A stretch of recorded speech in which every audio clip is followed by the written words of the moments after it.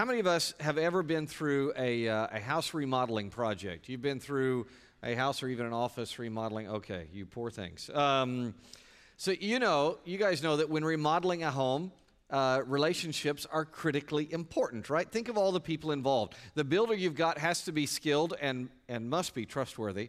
And an unscrupulous builder runs the whole project. A lot of times there's financing needed. Quite often, you got to have a good relationship there.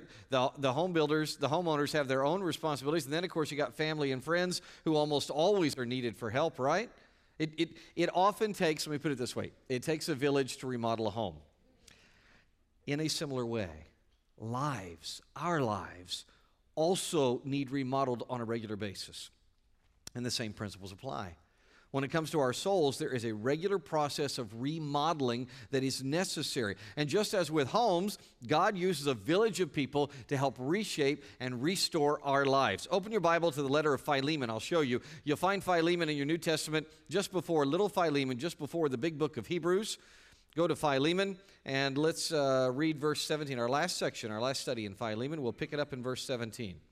So if you, Philemon, consider me, the Apostle Paul, a partner, accept him, that's Onesimus, you'll hear about him in a moment, as you would me. And if he has wronged you in any way or owes you anything, charge that to my account. I, Paul, write this with my own hand. I will repay it. Not to mention to you that you owe me even your own self. Yes, brother, may I have joy from you in the Lord. Refresh my heart in Christ. Since I'm confident of your obedience, I'm writing to you knowing that you will do even more than I say. But meanwhile, also prepare a guest room for me, for I hope that through your prayers I will be restored to you. Look at all the remodeling terms. You see them? Here's just a few. Repay, refresh, restored. Those are reconciling terms. At the close of this letter to Philemon, God lays out the things we've got to do if we're going to help ourselves and help others in life restoration. Lives need remodeled, and this shows us how to do it. It all begins in verses 17 through 19, and the need to stand in the gap for others. Pastor Jeremy earlier in the service used that phrase on purpose. By the way, it's the headline you'll find in our notes. Look at your bulletin you got when you came in. Look on the left-hand side. You'll see that phrase, stand in the gap. To stand in the gap for someone is to step into their place. Notice the instruction, accept him as you would me.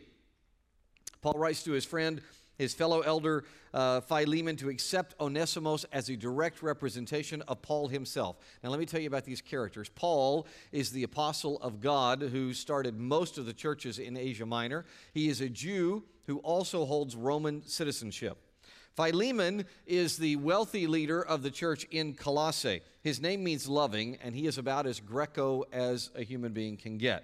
By the way, at Ephesus, a major Asia Minor city, the Apostle Paul had led Philemon to faith in Christ. Onesimus, this guy, he was Philemon's bond slave. That means it's somebody who had willingly bound himself to work for Philemon. But Onesimus ran away without fulfilling his contract. But he ran smack dab into Paul, who led Onesimus to faith in Jesus Christ. Now, Paul is sending Onesimus back to Philemon with this message. These three are partners, right? The message is we are partners. As surely as you and I are partners with all of the disparate Christians in our place and time, these people are partners. And God inspires a great word here in verse 17. Look, koinonon is a derivative of a word Paul used earlier in the letter, koinonia. This is a really loaded word in Greek thought. And Paul, educated in Greek philosophy, is writing to Greek people, and he uses koinonon for a very specific purpose. This is a term that Plato and Aristotle and Hesiod batted around, and here's how they discussed koinonon. It was a word they used when they were talking about the individual and the individual's relationship to society. Okay? How does an individual rightly relate to society? So they came up with this form of koinonia called koinonon. Here's what a koinonon is. It's someone who keeps his individual identity. Okay? This is someone who keeps her property, but that person also happily shares that identity and shares that property with other people in his or her circle. In fact, the koinonon identifies with the other people in his circle as himself. Do you get what Paul's saying? Look, each of these dudes stands alone before God. Each controls his own life as God's steward of his life, his property, and yet each of them also voluntarily shares with others because they identify with each other. Philemon, Paul says, if you are my koinonon, accept this forgiven and changed Onesimus as me, because he's now part of us. He is part of our whole. When Jana and I closed on our house, she was on a previously purchased trip that could not be canceled. So she was overseas when I closed on the house. So that meant that I had to write over 75 times in the closings. I had to write this on the lines that were for her name. I had to write, Jana Broderick, a.k.a. Jana Lynn Broderick, by Michael Wayne Broderick as attorney in fact. Wrote that out 75 times plus. In fact, apparently it was a big deal that they allowed me to write a.k.a. That was apparently a huge concession that I didn't have to write also known as. And yes, before you even ask, I have requested that my sweetheart henceforth refer to me as attorney in fact. Seriously, I was fascinated by God's timing. Here I was studying Philemon, right? And I'm thinking on Paul's declaration that Onesimus be accepted as Paul himself, and then I'm required to write out this great modern illustration 75 times. I felt like Bart Simpson being forced to write something 75 times on the chalkboard to ensure that I learned it. And what I learned from Philemon and from our closings is that I do stand in the gap for my precious wife. She does the same for me. She and I represent each other before the world. We are truly attorneys in fact for each other. And our circle is even wider. It is much wider. Everyone who believes in Jesus, those people are our brethren.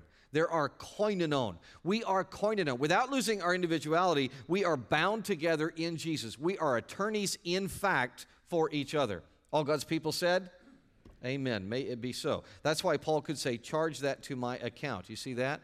Man, what an incredible example of truly putting one's money where one's mouth is. Paul's in prison when he writes this.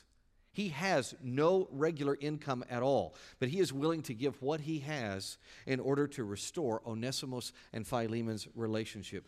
Charge to my account. That is a very bold kind of standing in the gap for another.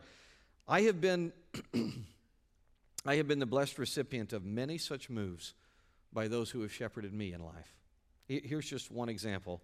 It's a great example. This is a letter that June Leininger wrote. June was the executive secretary of Pine Cove Camps, and she wrote to Chris Camp in Germany, to the directors there, on behalf of my buddy Mike Bertino and me. She wrote on behalf of, to use our camp names, Backstop and Drano. I won't bore you with this. I was Drano, still am. I won't bore you with the letter, but in essence what June does is she lays her relationship with these people. She lays her reputation and even her money on the line for a couple of goofball kids from Pine Cove, just so that we can get a leg up and get started at the ministry in Germany. And Chris Camp responded. They welcomed us. They would end up adopting us like their own. That camp became a very rich place of blessing in my life. In fact, I might have stayed there permanently. The opportunity was extended. I was very flattered, and I might have stayed there and been a camp director in Germany for the rest of my life, but I had met this girl named Jana just before I left. Jana likes to say that we met and fell in love and Wayne left the country. But there was this strong draw back to Texas. Since those days, I myself have written many similar letters, and I have found it a source of immense delight to put my name and even my money on the line for other Christians, especially ones who are needing a boost. Now, like Paul, I don't do that lightly. Sometimes I defer, sometimes I even refuse. But when there is a reason to trust that brother or sister, my koinonon, it is an honor to speak on their behalf. I think Dr. Mellick gets to the heart of the matter as he discusses Philemon. Look at the quote in your notes. He says, Christian fellowship involves participation in the lives of others. It involves a willingness to become involved in making others' lives better. Close quote. Amen? Amen. So be it. Well, then act on this. Think. What letter do you need to write? What money do you need to offer? Where do you need to stand in the gap for another Christian? Picture it right now. Picture it. And then do it. Now, read verses 20 through 21. Stand in the gap. Yes, brother, may I have joy from you in the Lord. Refresh my heart in Christ. Excuse me. Since I am confident of your obedience, I'm writing to you knowing you will do even more than I say. But meanwhile, also prepare a guest room for me, For I hope that through your prayers I will be restored to you. Big idea in this section is to benefit others. Benefit others. And to benefit another, you should share joy. What my Holman Bible renders, may I have joy, is translated in most of your translations as let me have benefit. The Greek term is oninemi. It means both. It means to benefit someone and to make them joyful. And if you just think about it, the two ideas go together.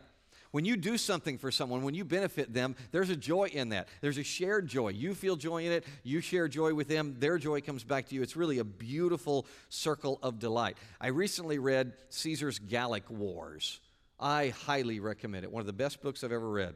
It is amazing how Julius Caesar motivated his troops. Those troops of his in Gaul, in what we would call France, they were the fastest moving army the world had ever seen at that point. The Energizer Battery Company should have used them for the picture instead of a bunny. They were amazing.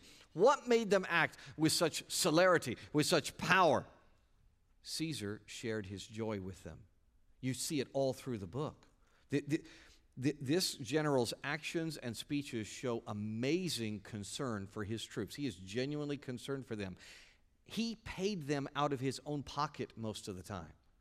Every good thing that came to him as a result of the work, he passed right back onto them and shared it. When we share our joy, it energizes other people. We build them up. We bless them. Scripture says the joy of the Lord is our strength, right? And that joy is supposed to bubble up inside us. We are supposed to be effervescent people of living water, and it flows out to others. So just think, in the course of a normal day, we run into many people who are low on joy, don't we? People who have no bubbles or very few. People tired after a day at work. People who haven't had their coffee yet. Those who are ill or homesick or confused or griping or wounded. What do those folks need? They need the exact same thing Paul desires. Look, Paul is in prison when he writes this. He is falsely accused under serious persecution, so he expresses his desire. Please share joy with me. And how does he want to get joy? He wants to see his brother do what's right. That's what will encourage him. That's what will give him joy. Don't misunderstand this. It is not our job to make anyone happy. That's not our job. People need to respond to the Lord. He alone can fix things. But we can and should do our part to energize the troops. We can and should do our part to help infuse some bubbles, some joy into the stale hearts of our brethren. Right? I was feeling rather low on bubbles the other day, okay? In fact, long story, but the bottom line is I was feeling pretty disgusted with humanity. I was really down on the creepiness of humanity. And as I talked to the Lord about this, and I was really grumpy, my email dinged, and one of you sent me a video and said, you need to stop whatever you're doing and see this. So I clicked the button and saw this.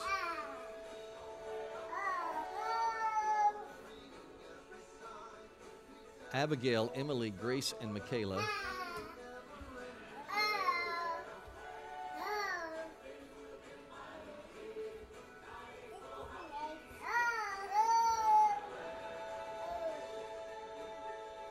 my turn. There we go. Folks, this goes on for 4 minutes. But we're only showing you 40 seconds. You only get a tithe of it. Yeah. Look at that. Abigail, Emily, Grace, and Michaela are about the sweetest little quadruplets ever, aren't they? And their joy in loving each other made me smile. They benefited me by infusing me with renewed joy. Now, just a couple days after that experience, I attended the funeral of a lady who was so effervescent. She was so full of God's joy that flowed over to others that I've never experienced this before. The people who spoke at her service used the word joy of her over 100 times. It was the number one. No one could say anything about her without saying joy, joy, joy repeatedly. That's our calling, right? That's who we're to be. Cradle to grave, Christians are commissioned by God to go and to hug and to share joy. All God's people said? Amen. And notice on the right side of our notes, we highlight the clause, do even more. Paul is confident Philemon will do even more than he's asked to do. You know, nothing energizes a group more than those people who go above and beyond, right? David Barnes does that for our church, for our staff here in Frisco. Not only does David do a brilliant job directing our facilities, but he's also our new missions director. He is actively wonderful in each role, and I've asked him to come up and join me. David's going to have a seat. Even though he hates being up front, he very kindly agreed to come. David, I forgot my clicker. David, I asked you here for a couple of things, but mainly because you were the leader of our trip that we sent to where the hurricane had devastated everything. So we're talking about this doing more and this infusion of joy. What were the bubbles like? What were the people like when you guys arrived in that neighborhood you were going to work in? They were mentally and physically depleted. Hope was very low. Yeah. Were they able to even get started and do much of anything? Once we started working, they chipped in, they started helping, and the more we worked, the harder they worked. Isn't that fascinating? It was amazing. Yeah, that is really cool. I have a child who shall remain nameless that gets stuck like that sometimes, and sadly the child's now going to know my trick. But I will go into the room, the kid's room, and I will something needs done, and I'll just do one little thing, just move one thing, and then that gets the ball rolling, and next thing you know, he or she is doing brilliantly. I never talk about my kids without permission. I didn't have permission. So tell about there was one house you were working on, and there was a lady next door that was feeling really defeated. Am I remembering that correctly? The older lady came out, was feeling really helpless. Is that right? Am I remembering that one? Almost every house we went to, that was the case. Yeah. Most of them didn't have flood insurance, so Right. what we were doing was above and beyond Yeah. what could be expected. And the notes we got back were fascinating. They were a lot of these weren't Christians, but the notes weren't sour. They weren't angry anymore. There was a hope there. That's what happens when you do more. Now, one more question, David. Do more. You do more. I mean, you not only direct the facilities here, you're a missions director, and you and I know the active and yet restful life you live. You do more than just about anybody I know, but you do it without a sense of stress. You do it with a sense of peace. Any tips for all these hardworking people out there? Really, I just have to keep my eyes off of myself and on whatever project or whatever goal we have. As soon as I put my eyes on myself, I'm in trouble. Well said. All right, so let's make it hard for him. Give him a hand. Tell him thank you. We'll put our eyes on him. No, thank you, David. Let's be like David. Let's be like Philemon. Let's do more wisely unto the Lord to benefit the brethren without burning out. Amen. Third beneficial aspect of this section is Paul instructs Philemon to prepare to help God's people. Verse 22. Meanwhile, also prepare a guest room for me. Paul hopes to be exonerated soon. It's totally false charges against him, and he asks Philemon to be ready to help if he's released from prison. This is a principle that runs all through the Bible. Be ready to help the family of God. For example, Paul writes about this in Galatians. Read with me, if you would, please. Galatians chapter 6, you take the underlined text. The one who is taught the message must share all his good things with the teacher. So we must not get tired of doing good, for we will reap at the proper time if we don't give up. Therefore, as we have opportunity, we must work for the good of all, especially for those who belong to the household of faith. Amen. Who belong to the household of faith. Prepare a guest room. Seek to do good. How can we apply that today? Well, in a very literal way, many of you do that every year when you host and feed all those Camp in the City staff that we have for our wonderful, massive camp in the city where so many kids come to faith in Christ and grow up. A few of my friends really focus on this part where Paul said, share good things with the teacher. What they do is, I've got some friends who in their family budget, they have a line item, they have a little account that they set money aside for all the time. They just put a little aside, and that is specifically for occupational ministers, people who are in ministry that have need. Janet and I actually have a fund just like that in our budget, and we're able to use it. What we do is we use it a little bit during the year, and then it gets saved up. Some of you do this as well. And when the church does the big staff appreciation offering in the fall, we get to empty it out and put all that in there to encourage all of our staff. That's one way that we can prepare to help the brethren. And a number of us, let me give you a third example, a number of us have been blessed by our church's benevolence fund. If you don't know what that is, it is a special fund for people in crisis need. It can only be accessed by members of the church. The elders will access it on their behalf and help those who are members that are in special need, because we're first to take care of the household of faith. And the benevolence fund of your church has helped many, many people. A number of you give to that fund every month, or at least regularly, and that is a beautiful way to prepare to help God's people. However you find to apply this, just do so.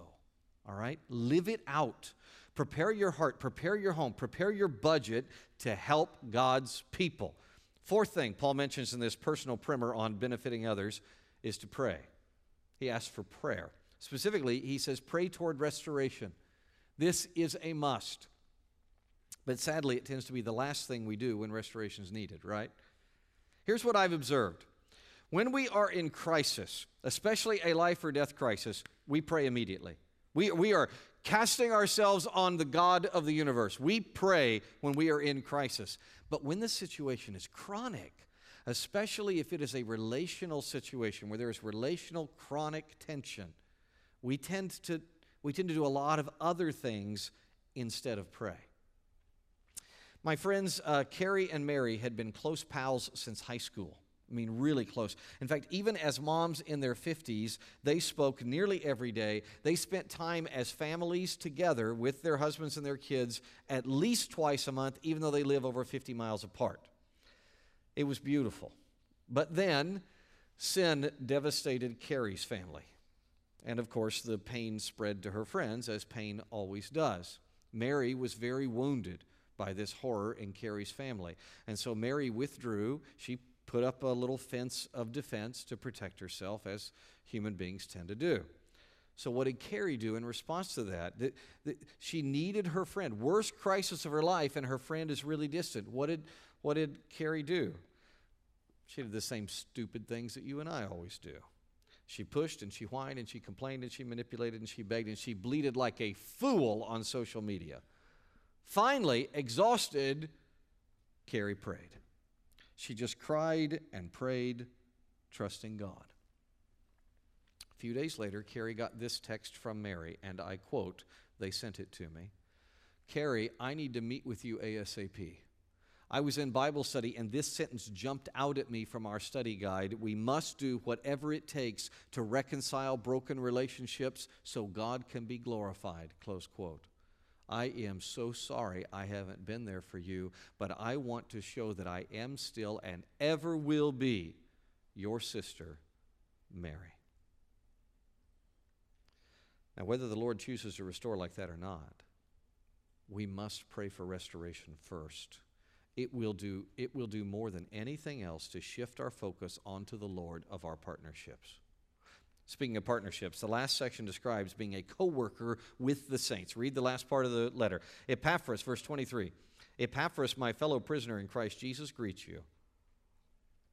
And so do Mark, Aristarchus, Demas, and Luke, my co-workers. The grace of the Lord Jesus Christ be with your spirit.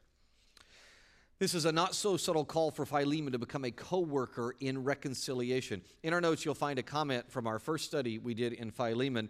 The quote is, "This is more than a mere first-century letter. It's actually crafted according to the rules of Latin rhetoric." Okay? Let me explain. In the Greco-Roman world, rhetoric was central to education. Words were considered the ultimate power. And since the Romans loved law, they excelled at legal words, at legal reasoning and rhetoric. In a short speech, this is so cool, this matters, look at this. In a short speech, a Roman lawyer was trained to use three tools, okay, three tools. Number one, the exordium. Number two, the proof. And number three, the peroration. Don't be thrown by the Latin words. Here's just all they are. The exordium is where you exhort someone. It's the beginning. It's the introduction. It's where you get the blood up. And it always includes a thanksgiving. Almost always includes thanksgiving and always includes a little brief argument. Then you've got the proof, the body of the letter. That proof is developed with an argument, always had two aspects to it, an ethical aspect and a feeling aspect, okay? Ethos and pathos were always part of it. Logos, not always, but ethos and pathos were. So you had ethics and feeling. And then the peroration is a closing summary. It always included these four things, a request, a big summary logical argument, that usually is not correct. It always included these big summary logical argument, an emotional appeal, and a personal connection with the judges. That last one seems weird to us because it seems unprofessional. They would think we're unprofessional. We don't close a courtroom argument by saying, looking forward to fishing with you next week, Judge. We don't do that. We don't talk about personal connection, but they did. That was considered appropriate because these were humans and you're dealing with human life. Okay. Now, look at how Philemon's structure unfolds. I put this stuff in your notes so you can follow it. Paul's exordium, the Thanksgiving in the intro, right? That's very clear. It's in verses 4 through 7. His proof is in 8 through 16, which we studied the last couple times. He appeals to pathos and ethos. His ethic, by the way, is utility and honesty. He says, look, do this because it's the right thing to do, it works best, and it's truthful. And then his ethical appeal, his pathos appeal is affection. I love you, you love me, we're a happy family. So he sang the Barney song. Got it? Okay. This is a Roman letter. It's written by a master craftsman of Roman thought. Philemon and his church would have read the letter this way. We have to do the same. So you've got his legal structure is this, exordium 4 through 7, proof 8 through 16, and then his peroration has every one of the four parts. Look at this. We just read these. The request, verse 17, his amplified argument, 18 through 19, the emotional appeal in verse 20, and then you can look at your text and you see the personal connection beginning in 21 through 22. All right, so when we get to verses 23 through 25, Paul has set up his personal connection brilliantly. These are heavyweights of the faith, especially the famous Epaphras and the famous Luke. These people are Paul's co-workers. Paul's personal connection with Epaphras and Luke lends weight to his appeal to Philemon, just in case Paul's personal authority wasn't enough to get Philemon to jump onto this restoration train. Luke and Epaphras and all these saints are already on board. The whole letter flows to this emotional appeal with personal connection. Be a restorer, Philemon. Join as a co-worker with God's saints in this work of restoration. Look, here's how God rendered the exact same concept in 2 Corinthians. 2 Corinthians chapter 5. Everything's from God, who reconciled us to himself through Christ and gave us the ministry of reconciliation. That is, in Christ, God was reconciling the world to himself, not counting their trespasses against them. And he's committed to us the message of reconciliation.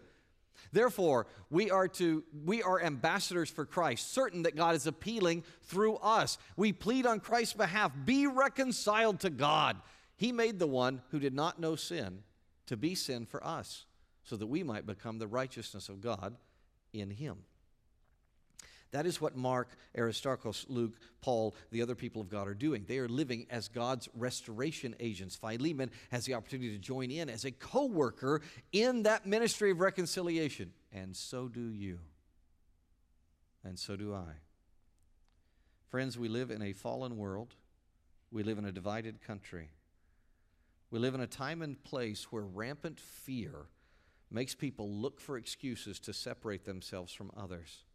To really apply Philemon, let me just tell you, culturally, with what you are bombarded by every day, this is going to be very hard for you to live out. It's very hard for me to live out. This is tough. Knowing that the task might appear really daunting to us, God provides three great encouragements in that final greeting that we read. The number one encouragement is there is great blessing from hard work. Yes, it's hard, but there's great blessing from hard work. You see, Epaphras was famous to Philemon and his church at Colossae because he was the local boy who became an awesome leader. Here's how Paul describes Epaphras in the Colossian letter, the other letter he wrote to these same people. Colossians chapter 4. Epaphras, who's one of you, a slave of Christ Jesus, greets you. He is always contending for you in his prayers so that you can stand mature and fully assured in everything God wills. For I testify about him that he works hard for you and for those in Laodicea and for those in Hierapolis. In the Tri-City region of Laodicea, Hierapolis, and Little Colossae, Epaphras is famous. He is known as a truly hard worker. The ministry of reconciliation is hard work, but there is great blessing from hard work. When you work hard in the ministry of your church, and many of you do, it's exhausting, but it's also deeply and truly fulfilling, isn't it? When you work hard at building relationships with people, it's tough work. When you sit and listen to angry people who are flawed in their thinking, it's hard work. When you try and bring people together, it's hard work. It can be scary. It can be dangerous. It's places where other people don't want to go. But if you go there, it can be a great blessing. I want to show you. Let me show you this. Here is our work of restoration in a 30-second video. You ready? 30 seconds. Here's what you and I are to do right here. Outside of a restaurant, closed-circuit camera, two guys just start fighting. This guy walks out with his pizza. What are they doing? Oh, we're just kind of watching, and they're fighting. Hey, stop. Don't, what do you do? Quit. Here. Don't, dude, there's pizza. Look, here. Have a sliced pizza. Come on. Go ahead. Just, yeah, it's better. This is so much better than fighting. Here, you take this one. Deal. Here's your phone. You forgot your phone. There you go. All right. You good? Good? All right. Yeah, you go that way. Let me get between you. There you go. All right. See? Pizza. Cool. All right. You go that way. We're all good. All right. See ya. Cool. The man stops a street fight by stepping in and sharing pizza. The two men stop fighting. They take pizza. They move on. Sure, it's scary to step into the work of reconciliation, but you have something even better than pizza. You have the love of God, and it's a great blessing. Second uplifting idea. I know this is hard, but there's a second uplifting idea, and that is that there is great encouragement from restored prodigals. Look again at that list of people mentioned in this letter. Mark, you see that? Mark wasn't famous. He was infamous. He's the coward who ran away during one of the earliest church planting trips, and yet now here he is, restored and useful. Onesimus, I told you, is a contract-breaking runaway, and yet now he's become a Christian, and he's ready to do what is right. Mark and Onesimus' journeys remind me of this note. I received this note not long ago from a friend of mine. He wrote me and he said, Wayne, my antagonism toward my boss made me practically useless to him, and it damaged the effectiveness of our whole lab. Over a period of several months, a counselor led me to see my own assumptions about the boss that were damaging our relationship. It was a painful process in the beginning, especially confronting my own demons. Yet, it was great in the end as that boss became a mentor and friend, and I became useful once again. Close quote. This person wrote me that because I had pointed out that Onesimus' name means useful. I became useful once again. Many of us can relate, right? In our families, in our church, in the wider Christian world, we see this tragedy of wasted lives. We see it in ourselves, we see it in others. Believers in Jesus who step off the straight highway of God to wallow in the gutter of sin. We see non-Christians doing incredibly selfish, stupid, damaging things, refusing to turn to the God who loves them. It's heartbreaking what we have to see in wasted lives. In fact, it's so heartbreaking when I look at it sometimes, I begin to understand why Jesus would stand and look down on Jerusalem and just weep over the city. And yet, the Lord who sees all that and lets us see it also shows us the other side of the story. So often we see children reconciled to their families and to health. We see lost people who are found through faith in Jesus. Bad employees become shining stars. People ask for help, and God guides them out of the gutter and into the clean joy of His grace. I get tearful just thinking about it, folks. Restoration is beautiful. It's just beautiful. Sir Paul McCartney wrote a song about the beauty of restoration like Mark's and Onesimus's and mine and yours. He called it Blackbird. It's really, really good poetry. Look at what he said. Blackbird singing in the dead of night, take these broken wings and learn to fly. All your life, you were only waiting for this moment to arise. Blackbird singing in the dead of night, take these sunken eyes and learn to see. All your life, you were only waiting for this moment to be free. Blackbird, fly. Blackbird, fly into the light of the dark black night. Now, look at this poem. The darkness is palpable, right? Dead of night, broken wings, sunken eyes, dark black. And yet, there's incredible restoration here. The broken one learns to fly, The blind one learns to see. And the clever parallel, you were only waiting, that tells us the moment has arrived to be free. Most significantly, there is light even in the dark black night. That last line is really important. In restoration, there is light that permeates the dark. There is light even in the dark black night. Amen? There's a third encouragement for us co-workers in restoration, and that is the term grace. The way is lighted, the Spirit is lifted in the grace of Jesus. We don't do all this work of reconciliation by our own flesh. We accomplish it by Jesus, who empowers us spiritually. Look at John's sublime introduction to Jesus. John chapter 1, in him was life, and the life was the light of all people. The light shines in the darkness, and the darkness did not comprehend or overcome it. That light in the dark black night, it didn't come from us. We're blackbirds. We are dark ourselves. The light comes from somewhere else. We know it comes from Jesus' life. All who trust in him are in him. We are enlightened. We are restored. We are empowered by his grace, not our own. It is a discipline of grace. We work hard to restore because of the unmerited love of God, not to earn his favor. Pray with me, please. With that in mind, let's pray together. Father, I pray for anyone who is studying with me today that does not know Jesus. I beg you to draw them to you.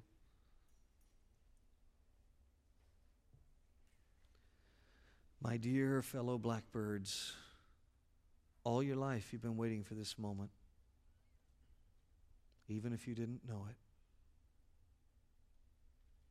You can't fly on your own. Your wings are broken.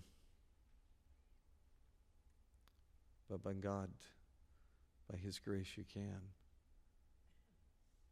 You see, my fellow sinner, Jesus is fully God and fully man, and he made a way for you. He came to this earth, and he gave his life, paying for the sin of everyone who would trust him. Believe on him. That's how you fly. It's not through your own strength. It's through grace. It's through unmerited favor of God. The Bible's very clear. You access it by trust. Acts chapter 16. Believe on the Lord Jesus Christ and you will be saved. Believe on him right now.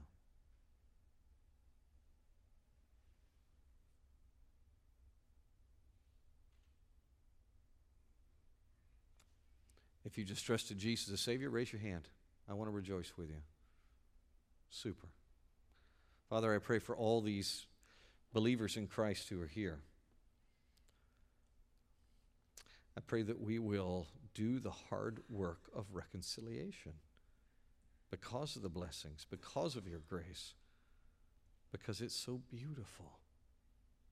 And I beg you to empower us in that work as a church, as individuals, as koinonon. In Jesus' name, amen. All right, just before we take the offering, guys, hang on just a second. I got one thing for you real quickly. This was our last message in this past year's annual theme. Our annual theme, this is the last message in our annual theme, which was to use your powers for good. Real quickly, I'd like everybody to stand, and let's say our theme verse one more time. This was our vision verse for the past year. Our vision verse for the past year, to use our powers for good, comes from Micah chapter 6, verse 8. In Micah, we learned that Israel had begun to forget who they are. They weren't living out who they were in the public square. And so God gave them, and subsequently us, this wonderful reminder to make sure that we know how to use our powers for good. Let's say it together. Micah 6:8. Mankind, he has told you what is good and what it is the Lord requires of you, to act justly, to love faithfulness, and to walk humbly with your God. Amen. That is the calling God extends to us to use our considerable powers for good. And that flows into our next annual vision, which unveils in 2 weeks. And no, I'm not going to tell you what it is. All right, I'll give you this hint. It has to do with sustainability. That's all I'm going to tell you.